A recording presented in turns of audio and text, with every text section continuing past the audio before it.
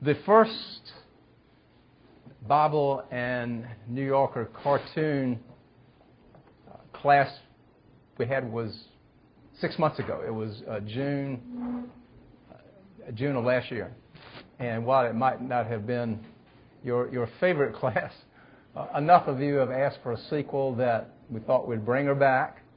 And what a better time than now, because majority of these cartoons have come from the desktop calendar that you can get of New Yorker cartoons, desktop calendar. Few of them came from the magazine. Majority came from that calendar. So, every morning you can't look ahead. Every morning you rip it off and you take a look at it. I hope that you'll find them humorous.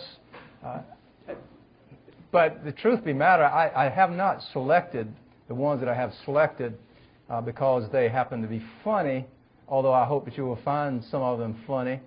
But I've selected them because they particularly hit me with some theological message behind it. In other words, I selected on the basis that I was able to interpret the cartoon either theologically or in ecclesiastical, through theological or ecclesiastical lenses. So here we go. Now, the first cartoon that I've selected is explicitly about church and culture. This would be another example of what I would call the cultural captivity of the church. Guess you don't point at the screen. You pointed at something. There we go. And what we have there, of course, is... Can you all see it okay there? I feel like if I'm standing here, I'm blocking it. Am I okay? This is the church, United Church of Oh My God. And, of course, you can see all the texting. And the OMG is what it is, like FYI and so forth. There's a lot of that. I don't know whether you can get my granddaughter or even my son or my daughter to tell you what all the meanings mean with these texting shortcuts, jargon. If you're preaching from the pulpit and and your eyes happen to fall on someone that's texting, then you know you've lost them. And I think if there's anything more disconcerting to a preacher than finding someone who's asleep while you're preaching, somehow or another you can work your way through that. But someone who's texting or emailing or whatever you do on these little gadgets here, that will really have a tendency to bring you down. And I think that... Huh? Oh, yes, I have. I have seen that. I can tell you, not frequently, but with some degree of regularity. And it's not always teenagers. And sometimes and a lot of times it is, but not always teenagers. And pardon me? Well, I doubt it. Could be. Maybe I need to give them the benefit of the doubt there. But I am convinced that the devil himself just delights in different ways of disengaging us from worship. There's the prayer, there's the old Anglican prayer. O Almighty God, deliver us when we draw near to Thee from coldness of heart and wanderings of mind, that with steadfast thoughts and kindled affections we may worship Thee in spirit and truth. And so that prayer, it's good, because it's not just when we're texting. My mind can wander even when we're saying the Lord's Prayer. And I'll talk about that again in a minute. This is one other thing I want to say about the OMG, and that is, as your pastor, let me just persuade you not to do the oh my God thing, because it really kind of doesn't fly really healthily in vis-a-vis the third commandment. Oh my gosh is a lot more appropriate for you guys. Let me just lift that up to you. I'm not wagging my finger at anyone, because I'm just as guilty. I've caught myself saying, "Oh Lord," and I think it's, if I'm praying, that's one thing, but if I'm just using the Lord's name in vain, that's another. On the other hand, I would say the Lord is a title, like Messiah or Master or Rabbi or Teacher, where God is His name. And so I think in certain Jewish circles that to the Orthodox Jewish faith that's why they use an acronym for God. They don't even use the name. So anyway, for whatever it's worth, I'm not suggesting our salvation is at stake, but I just as your pastor lift that up to you. Now the next one is also deals with the same theme, and it's called experimental theater. And it's so crazy. Why would I want? There we go. He says, please turn on your cell phones. Experimental theater.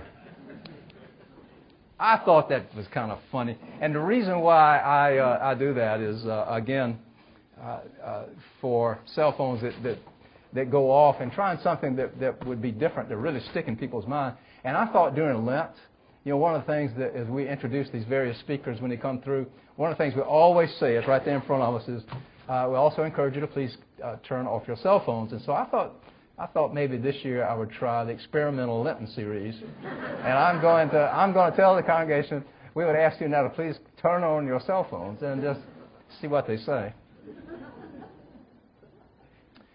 John 16:33 is one of the most oft-quoted verses that I personally use almost on a daily basis. And John 16:33 is, "In the world ye shall have tribulation, but be of good cheer.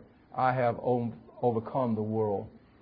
In the world ye shall have tribulation.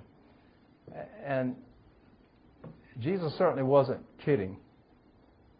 And the cartoon for us this morning that kind of goes with John 3:16 is this one. All right, I'm done with making that mistake. What a Christmas. First the North Pole melts, and then all the elves get laid off. Now, that was on December 26th of the calendar. I think it was December 26th. Not sure. Yeah, I believe it was. But, I don't know. There's something about that just struck me as being kind of profound. There's the old high school football cheer is, like, cheer up, Aiken, the worst is yet to come, when the game is getting out of hand. So if you're a Clemson fan, you really know how that feels, but... And at the end of the first half, my daughter says, cheer up, Dad, the worst is yet to come. And she was right, But I have come to use that now as I see people in the staff, going up and down the toss. Say, cheer up, Beulah, the worst is yet to come. They kind of flinch and look. Now,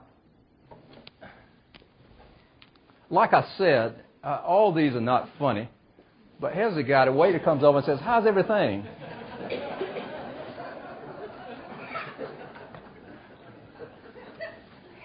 How many times have you been greeted, not just at a restaurant, but by a friend of yours, someone say, hey, Frank, how's everything going?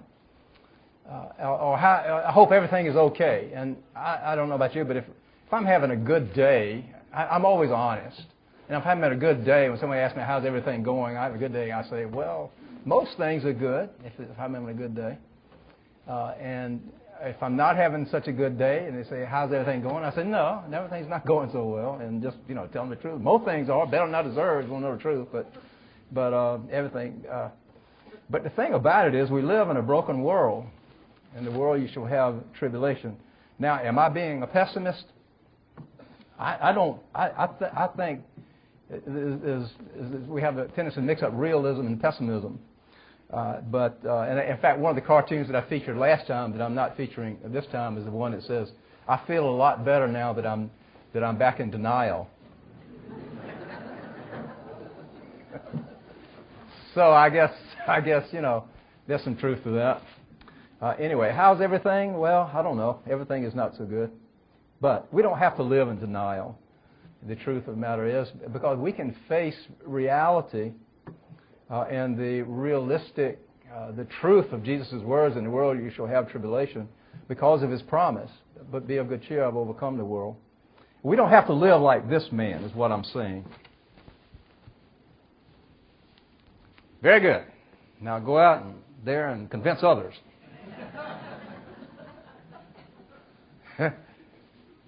Now, I used to have a mustache. when I was in seminary, and we had the faculty advisor call us in. We had these one-on-one conferences every semester, and one guy said, "Frank, you always look so sad." And I said, "Well, I don't know what to do about it." And he says to me, "Well, you might start, just shave the mustache," because it kind of went down like that. And I shaved it, and they said I looked better, but very good. Now go out there and convince others. Sometimes you just put on a happy smile and just do the best you can. You remember Stuart Smalley, Saturday Night Live? See, that guy was that way too. He had the Joel Osteen smile, and he would look into the mirror and he said, "I'm good enough, I'm smart enough, and doggone it, people like me." You remember? And then he would go out into the world and just blow it. Within the first hour, that thing went downhill. Point being, we don't have to live in denial. We can still, I think, be realistic without being called a pessimistic because of Jesus' promise. But if you're human, you struggle. And I found this man's comment to his wife interesting. He says, "Am I a happy man or just an asymptomatic one?" Now, I wonder what symptoms he was referring to there. Am I a happy man or just an asymptomatic one? What kind of symptoms does I would say, personally, you tell me what you think. Periods of depression, bad moods, feeling of rejection. But the truth is we can be happy and of good cheer despite showing symptoms of humanity. And again, that's because of the promise of Jesus, who said, "Behold," one of the great verses in the Bible, I think it's in Revelation, where Jesus says, "Behold, I'll make all things new." And in the light of Easter morning, those are wonderful words. But life is tough. We suffer disappointments and lose those things we cherish. Like this man. Oh, not like that man, because we've already visited him. Like this guy. I'm putting you on a whatever you like to eat, don't diet. See, again, we lose things we cherish, we lose things we love.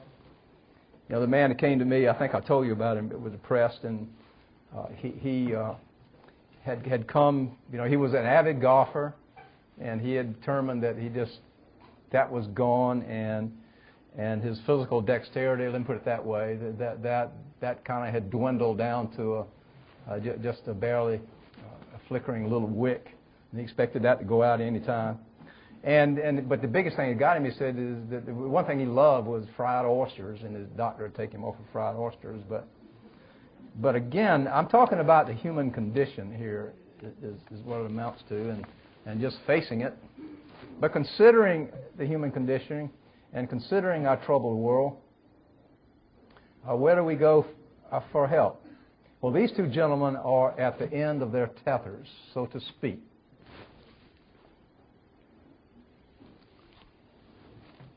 And he says, of course, if this one flops, we're done. And he's handing him Plan Z. I hope this is not too depressing, but if your help doesn't come from the Lord, that's where you're going to end up right there. Our help cometh from the Lord. I love Jesus' parable of when he was pointing to himself. He said, if you build your house on the rock, when the wind blows and the rains come and beat upon that house, it's Matthew 7, beginning at the 24th verse. Then at the end of the day, the house is going to crumble. But whoever has built his house on the rock, and is pointing to himself and what he accomplished on the cross, and his mercy and his forgiveness and all the things that we human beings need. Then he said when the winds come and beat upon that house and the rains come, then the house will stand. Well, how about this man's attitude?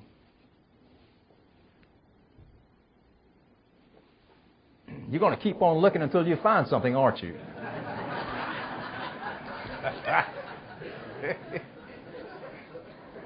I think that's good. Oh, gosh. I remember when I first saw that, I was eating some cereal. I just, just about spewed it out on the table. I just thought it was great. I wish physicals were like the car wash. You get to choose how in depth you get plan A, and then you just give it a little brushing up. But they can get. But eventually, the doctor's going to find something because we're mortal. We need a Savior. Now, speaking of losing things, again, the verse, "Behold, I make all things new," and what we look forward to at the end of our journey. And look what I have for you. It's your short-term memory.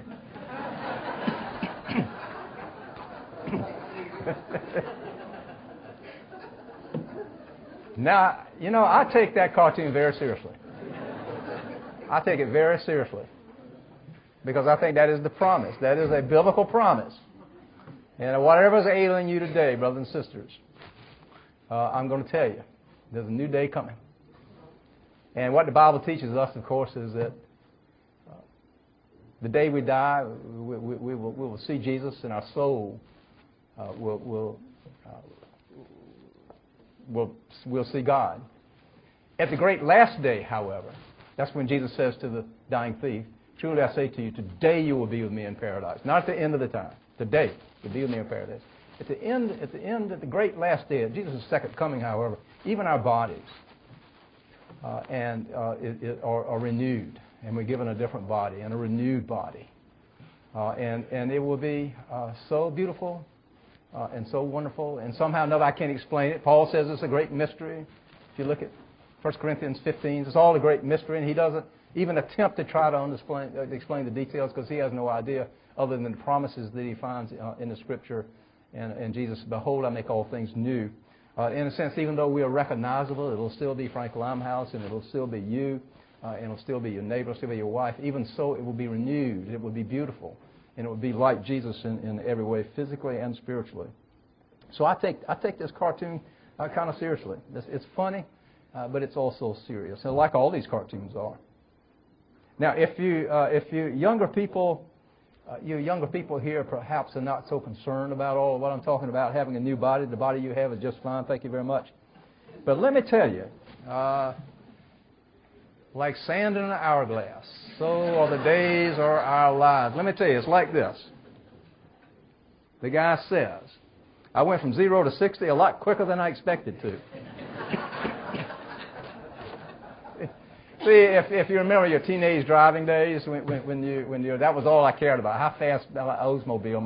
My dad had an Oldsmobile, and that was the key thing. How fast could I get from 0 to 60? That was the thing, and so. Anyway, this is a reinterpretation of that expression. And this cartoon is like unto it. It's so sad about Helen.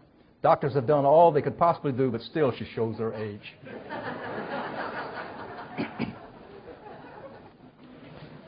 Okay, I mean, it's funny, but it's serious, is it not?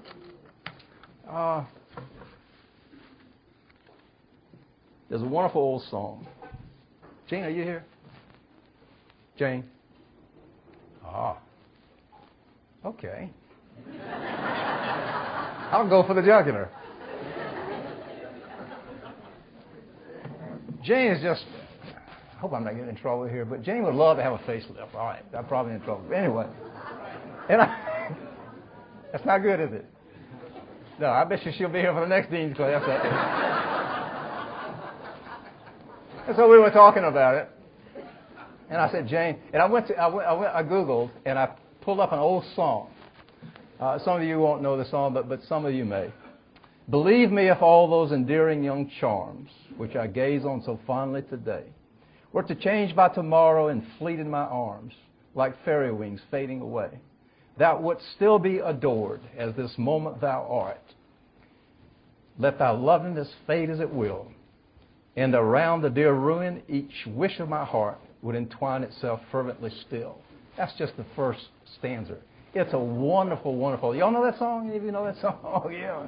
Isn't it beautiful? I wish I'd had the nerve, I'd sing it to you. But it's a beautiful one. But anyway, behold, I make all things new. So in light of Easter morning, those words are full of promise. They're full of hope. So we'll not only get our memory back, but we'll get everything that we lost, we'll get back. And in the meanwhile, I'm just telling you, it's all right. It don't make any difference. I told Jane, I said, I sung that song and I meant it. Now I want to talk about the sinful part of the human condition. We've been talking about the human condition. Now we're going to the sinful part of the human condition. And I'm going to begin with this cartoon right here, where he says, small potatoes is no defense.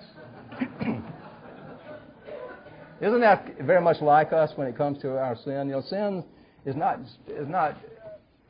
just an action, though it is an action. We sinners can do some terrible things, but it's a condition. And it's a condition of the way we react, the way we think. It manifests itself in so many ways that are not good. There are two primary, small potatoes is no defense. I think that there are two primary obstacles to finding grace. And the first one is believing that your sins are greater than the blood of Jesus. There is no sin greater than the blood of Jesus. But we're thinking about prison ministry here at the Advent. We're serious about it. In fact, next week, here in this class, we're going to make a presentation on prison ministry. We're bringing in one of the prison ministers who's going to talk about the ways that we might get involved in prison ministry. But one of the things you notice when you go into prisons is convincing these people that their sin, that what they've done, what they're there for, is not greater than the blood of Jesus. But however, the other one is like this guy, thinking that no big deal. I think I'm fine. I'm okay with God, and any sins I've had is just small potatoes. Well, the summary of the law, that you'll love the Lord thy God with all thy heart, with all thy soul, and all thy mind, and to put other people in, love others, put their needs in front of yours, is so fractured. We fall so woefully short that we all stand condemned. Now, this guy also thought in terms of small potatoes. Wait, those weren't lies. That was spin. You can tell the truth, technically, but it's a lot of deception there. And some examples? Yeah, there are a lot of them out there. Though that was spin. That wasn't a lie. Well, if we say we have no sin, we deceive ourselves, and truth is not in us. But we confess our sin. God is faithful and just to forgive our sins and cleanse us from all unrighteousness. The people that know us best know the truth. If we say we have no sin, if we think it's all small potatoes, then we deceive ourselves.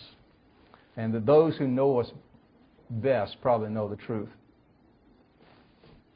And that brings up this cartoon here. Yeah. The poor dear wanted to give his own eulogy, but I'm doing the rebuttal.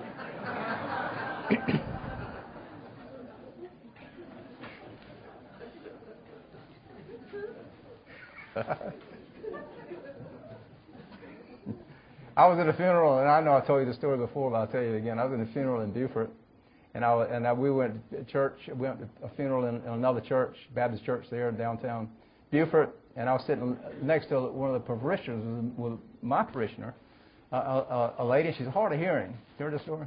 Anyway, we heard this resounding eulogy, and you would think this guy, what all he did for Beaufort, the community, and all the things he did in the community with him, it was just overwhelming. And then the guy went on for 20 minutes. But anyway, she leans over to me and said, "He was a jerk."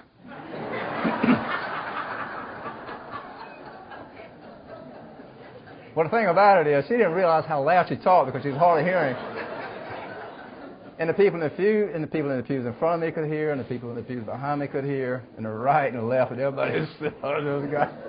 And I'm just sinking down, Now, I'm going to talk about a guy who knew the truth about himself, and he was honest about it, And you have to be careful with that too, because it can get you in trouble, like this guy. Maynard, your deathbed's confessions were disgusting. Do you hear me? Disgusting.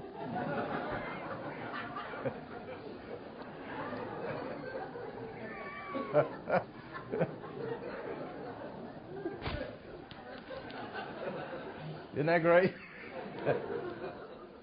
I wonder what he said. He was a brave little boy. Mrs. Brown, I remember all that stuff I said I did on summer vacation? I didn't. See, confession is good for the soul, right? It is, and I admire this young man, so I selected him. Now, this guy coming up next doesn't mind admitting his guilt and wrestling with his painful, his sinful plight. When he says this, he said, you know, when I don't dream, I feel as if I'd forgotten to take out the garbage. Anybody ever feel that way? I'm going to tell you, I haven't admitted this before that I know of, but I have this kind of ridiculous little fantasy in my mind, this little image in my mind. They pick up trash at my house on Mondays and Thursdays, and there's something therapeutic about it for me. I take the trash out, and when I hear the garbage come, I will actually go to the window and look at it and see them haul that trash away. I don't know. I just find it therapeutic.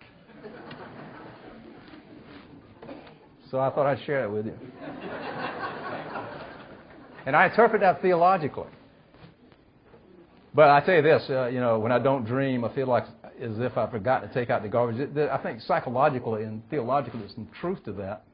But when if your wife ever tells you that you were talking in your sleep, then they'll always feel a little uncomfortable there.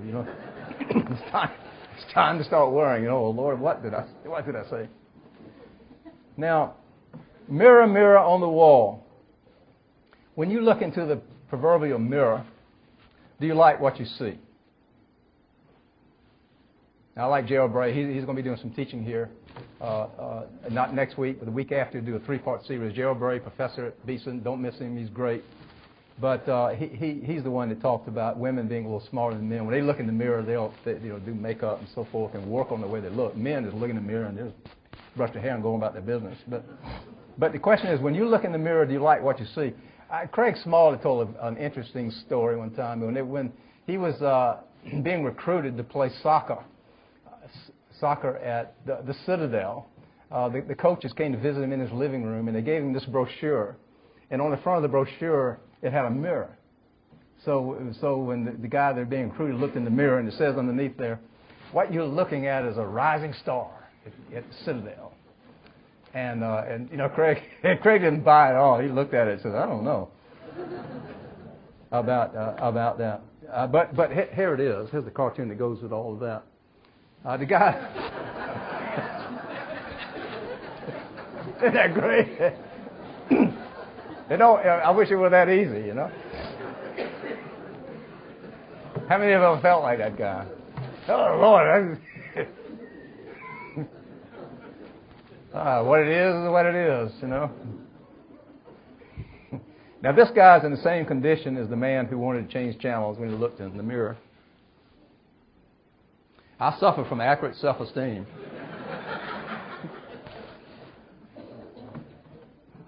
That kind of goes with today's sermon, Andrew's sermon, when he talked about repentance being where you find out where you're really wrong about yourself. And when you find out the truth about yourself, aren't we glad the gospel doesn't leave us there, but it gives us hope. So, this being the case, in our sinful world, in our broken world, in our sinful situation, where do you go for spiritual help? Where do you go for peace? Well, here we go. Self-improvement, self-empowerment, self-aggrandizement.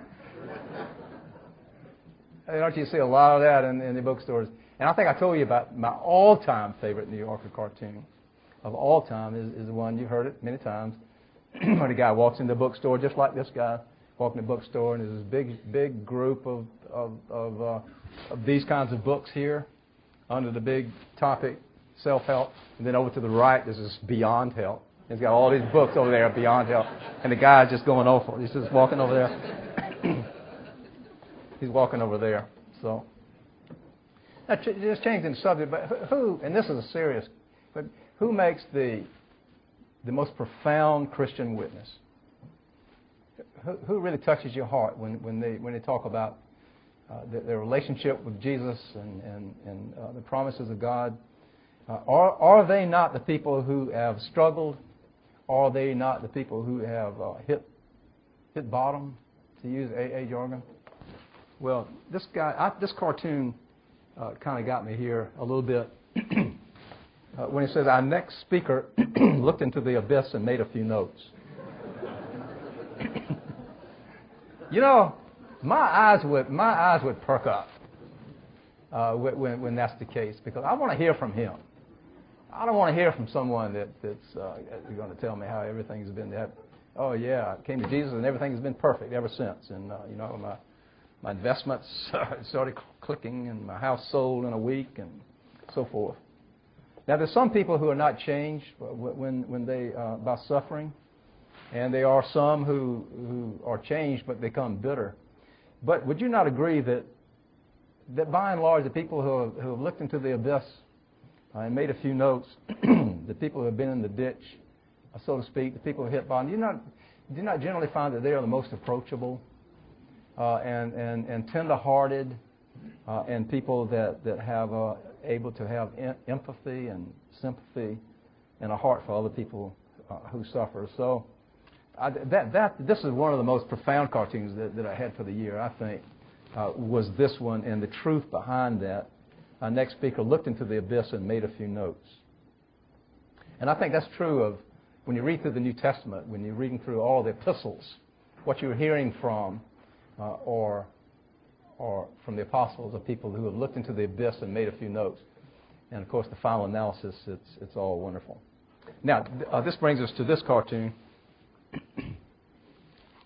I want to read something directly targeted at me. You know, what book does she need? She needs the Bible. If there's any book that's directly targeted just for you, then read the Bible. Karl Barth, who is arguably the greatest academic theologian of the last century, once said that there are two primary characters in the Bible: God and you. And so even when you're reading about the nation of Israel, and when you're reading about some other king, or some other king of Israel, or John the Baptist, or whomever, ultimately it's going to come down to God and you. Interestingly, Barth also says something else. So it's God and you. And he even said, approach the Bible with a blank agenda, but don't even bring your own questions. See, because if you do that, you're bringing, to some extent, you're bringing an agenda with it. Just come. And it's between God and you, and that the Bible itself will reveal to you what questions they are to ask, and the questions that the Bible gives us to ask are profound, like Jesus saying, "Who do people say that I am?" Do you believe this? When He says to I'm the resurrection and the life. He who believes in me, though he died, and shall live. And He says to Martha, "Do you believe this?" Well, see, that's between us. That's not just Martha there. He's talking to us. Do you believe this? Who do people say that I am? Well, He's talking to us. Some say Elijah, some say John the Baptist, some say that. But who do you say that I am? See, the Bible's talking to us. So if this lady wants a book directly targeted at her, we got one to recommend. We've got them in there in the bookstore. We talked about repentance today. Andrew did in his sermon, Repentance. And I kind of thought about that as I present this next cartoon. Some people have never really felt that need for repentance, and it's something like this. It's not a word I can put into feelings. That's funny, I think. You got to think that's funny, because what the culture always says, it's a feeling I can't put into words, and I hear that all the time. But how about a word that you can't put into feelings? Now that's pretty profound there. It's a word I can't put into feelings. Could be anything. But I thought about repentance. It could be sinfulness. It could be remorse. On the flip side, it could even be Christian joy. Christian joy, peace. It's a word I can't put into feelings. And so there's some power behind this cartoon. Speaking of repentance, there's a little book. It's up on the Dean Recommends book. It's called Repentance. What is the name of the book? It's written by Ironside. And unless I repent or perish, it's the only one that's about repentance. So I don't know how many copies are there, but I think you really enjoy it if you want to buy a book that's got some depth to it. Now here's a guy that hasn't been concerned with repentance, but at least he's honest about it, and I admire him for his honesty, but I feel badly for him. He says the things that should bother me don't. Should I be worried? Anyone ever identify with this guy? Well, let the church say that you should be worried. If you should, the things that should bother you don't. Should you be worried? The answer is yes. Although I do find on the flip side of this, I find that there are a lot of people who are worried about their past when they could find more joy. But this guy's got the other end of the deal here. You know, I told you about the guy that had to quit taking communion because he had these lewd thoughts. You remember? And he asked me what I need to do about it, and I said nothing. Just when you have these lewd thoughts, and say, you're not bigger than the blood of Jesus. You're the devil working on me. I recognize you, who you are, and you're not bigger than the blood of Jesus, and I'm going to take communion. And I think that he was freed up to do this. This guy over is on the other end of the deal there. He says, the things that don't bother me, the things that should bother me don't. Should I be worried? And we've all had some experience with that too. When you approach someone about something that is not good that they're doing, and they say, to be honest with you, I'm not guilty about it. And how sad that is. Anyway, that's one of the more serious ones. Now, this man was also honest. I'm not trying to say anything. I'm just talking.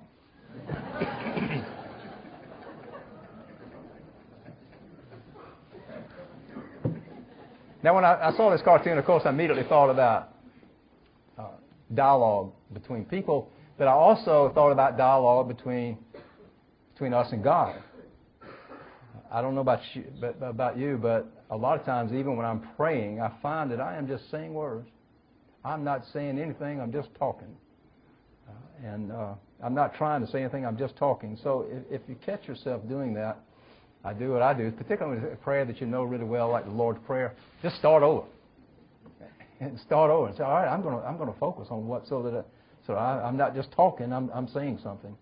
But here again, this was one that stuck me. Now let's take let's see here. Yeah, well, let me back up. I'm not ready to show it to you. Yeah. The refrain of St. Augustine's life was, why did I do that? He was often alarmed at the things that he did, at the things that he thought. He saw sin manifesting itself in his life, in his thoughts, in his behavior. And the great theological question of his whole life was, why did I do that? And he is actually, St. Augustine is accredited with rediscovering the biblical doctrine of original sin. But whether we are Christian or not, we have to admit there's something wrong with man everywhere you find him. It doesn't matter how educated you are. It doesn't matter what your socioeconomic background is. In fact, it really doesn't matter even if you come from a civilized world or not. Something in the human being isn't right. And there's something there that causes knee-jerk reactions, impatience, unpredictable bad moods, greed, lust, covetousness, envy, self-indulgent appetites, self-centered ways, uncharitable thoughts to our neighbor, and we could do a whole catalog of these things that we find in our heart. And as I've often said, I'm basically a very good guy unless somebody provokes me. And then you'll see it come out again. There's this thing that's not right. And the Bible sees it as a universal condition that in some ways has been kind of psychogenetically handed down from the first Adam. But I bring all this up to you because this particular guy was right to say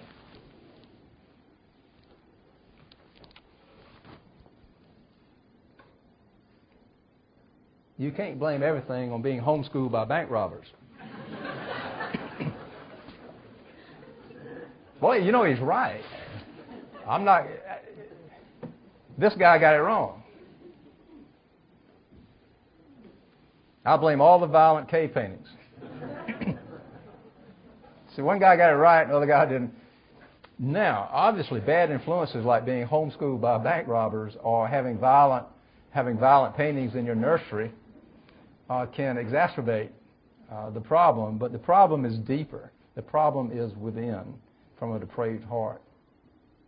This woman got it right. Everybody is a bottomless pit of something. What is your bottomless pit? Name it. Give me some. Anybody want to volunteer? Bottomless pit. Well, you know, you could say ball peanuts or whatever it is, and I would say that's good stuff. But something that's bad for you: resentment, greed, envy, foolishness, Haagen-Dazs ice cream. I mean, you name it. Everybody's the bottomless pit of something. A bottomless pit of frustration. That's part of the human condition. Thank you, sis. Now, let me back up a minute. That's too good to spoil right now. Let me just say, again, I hope I haven't been pessimistic this morning as I bring this to an end. Because to be honest, I'm not a pessimist at all. Because I truly know that Jesus has covered my sins, as nasty and as manifold as they are. And I know that He's overcome the wages of sin. The wage is something that you earn, and your sins earn. The wages of sin is death. It's overcome. But in the meanwhile, I have this tendency to speak in realistic terms and not in euphemisms like this head of cabbage. Compost, I say it's manure, and I say the hell with it.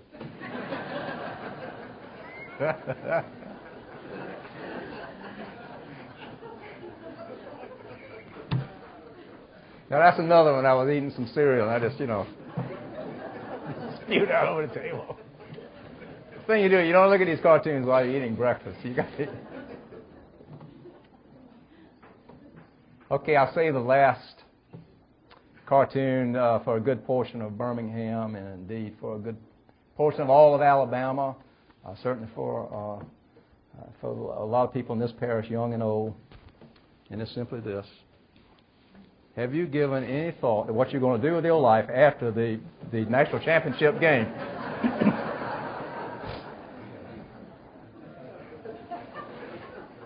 Have you? Our salvation is not at stake tomorrow night, so let us remember that. Well, the bottom line is, oh my gosh. Don't even go there. Well, that's a good thing because, if your dignity is at stake over these things, you're just not going to be able to get out of the bed. Because eventually it's going to get you somewhere along the line. It's going to come back. The ground of our existence is not work, play, football, or even family first, if you want the truth. If we put the Lord first, then all these other things will fall into place. It's like the Cavalier poet said before he went off to war. He said, if I did not love country more, I could not love you, dear, so much. And so the Cavalier poet is right. If I didn't love the Lord more, I could not love you, dear, so much. And I'm not sure exactly what that's got to do with football, but I'm just saying that if you're standing on a sure foundation, then we can have fun with national championship games and all. But really and truly, when your happiness is at stake, then you're cruising for a bruising, as I can tell you. I can tell you, I don't know what we're going to do. Anyway, I have fun. I hope you have too. And that's it for right now. Maybe we'll do some more sometime. We have a whole year now to pull off the next ones that we'll choose, and maybe along come June or something, we'll do another one. Next Sunday, we have a great slate of classes, as we always do. But in this particular class, in the Dean's class, we're going to bring a chaplain, someone that's had a lot of experience with prison ministry, and I would love for you to, for any of you who maybe would like to know more about prison ministry, then you're certainly invited to hear next Sunday. In the meanwhile, let us go forth into the world rejoicing in the power of the Spirit. Thanks be to God.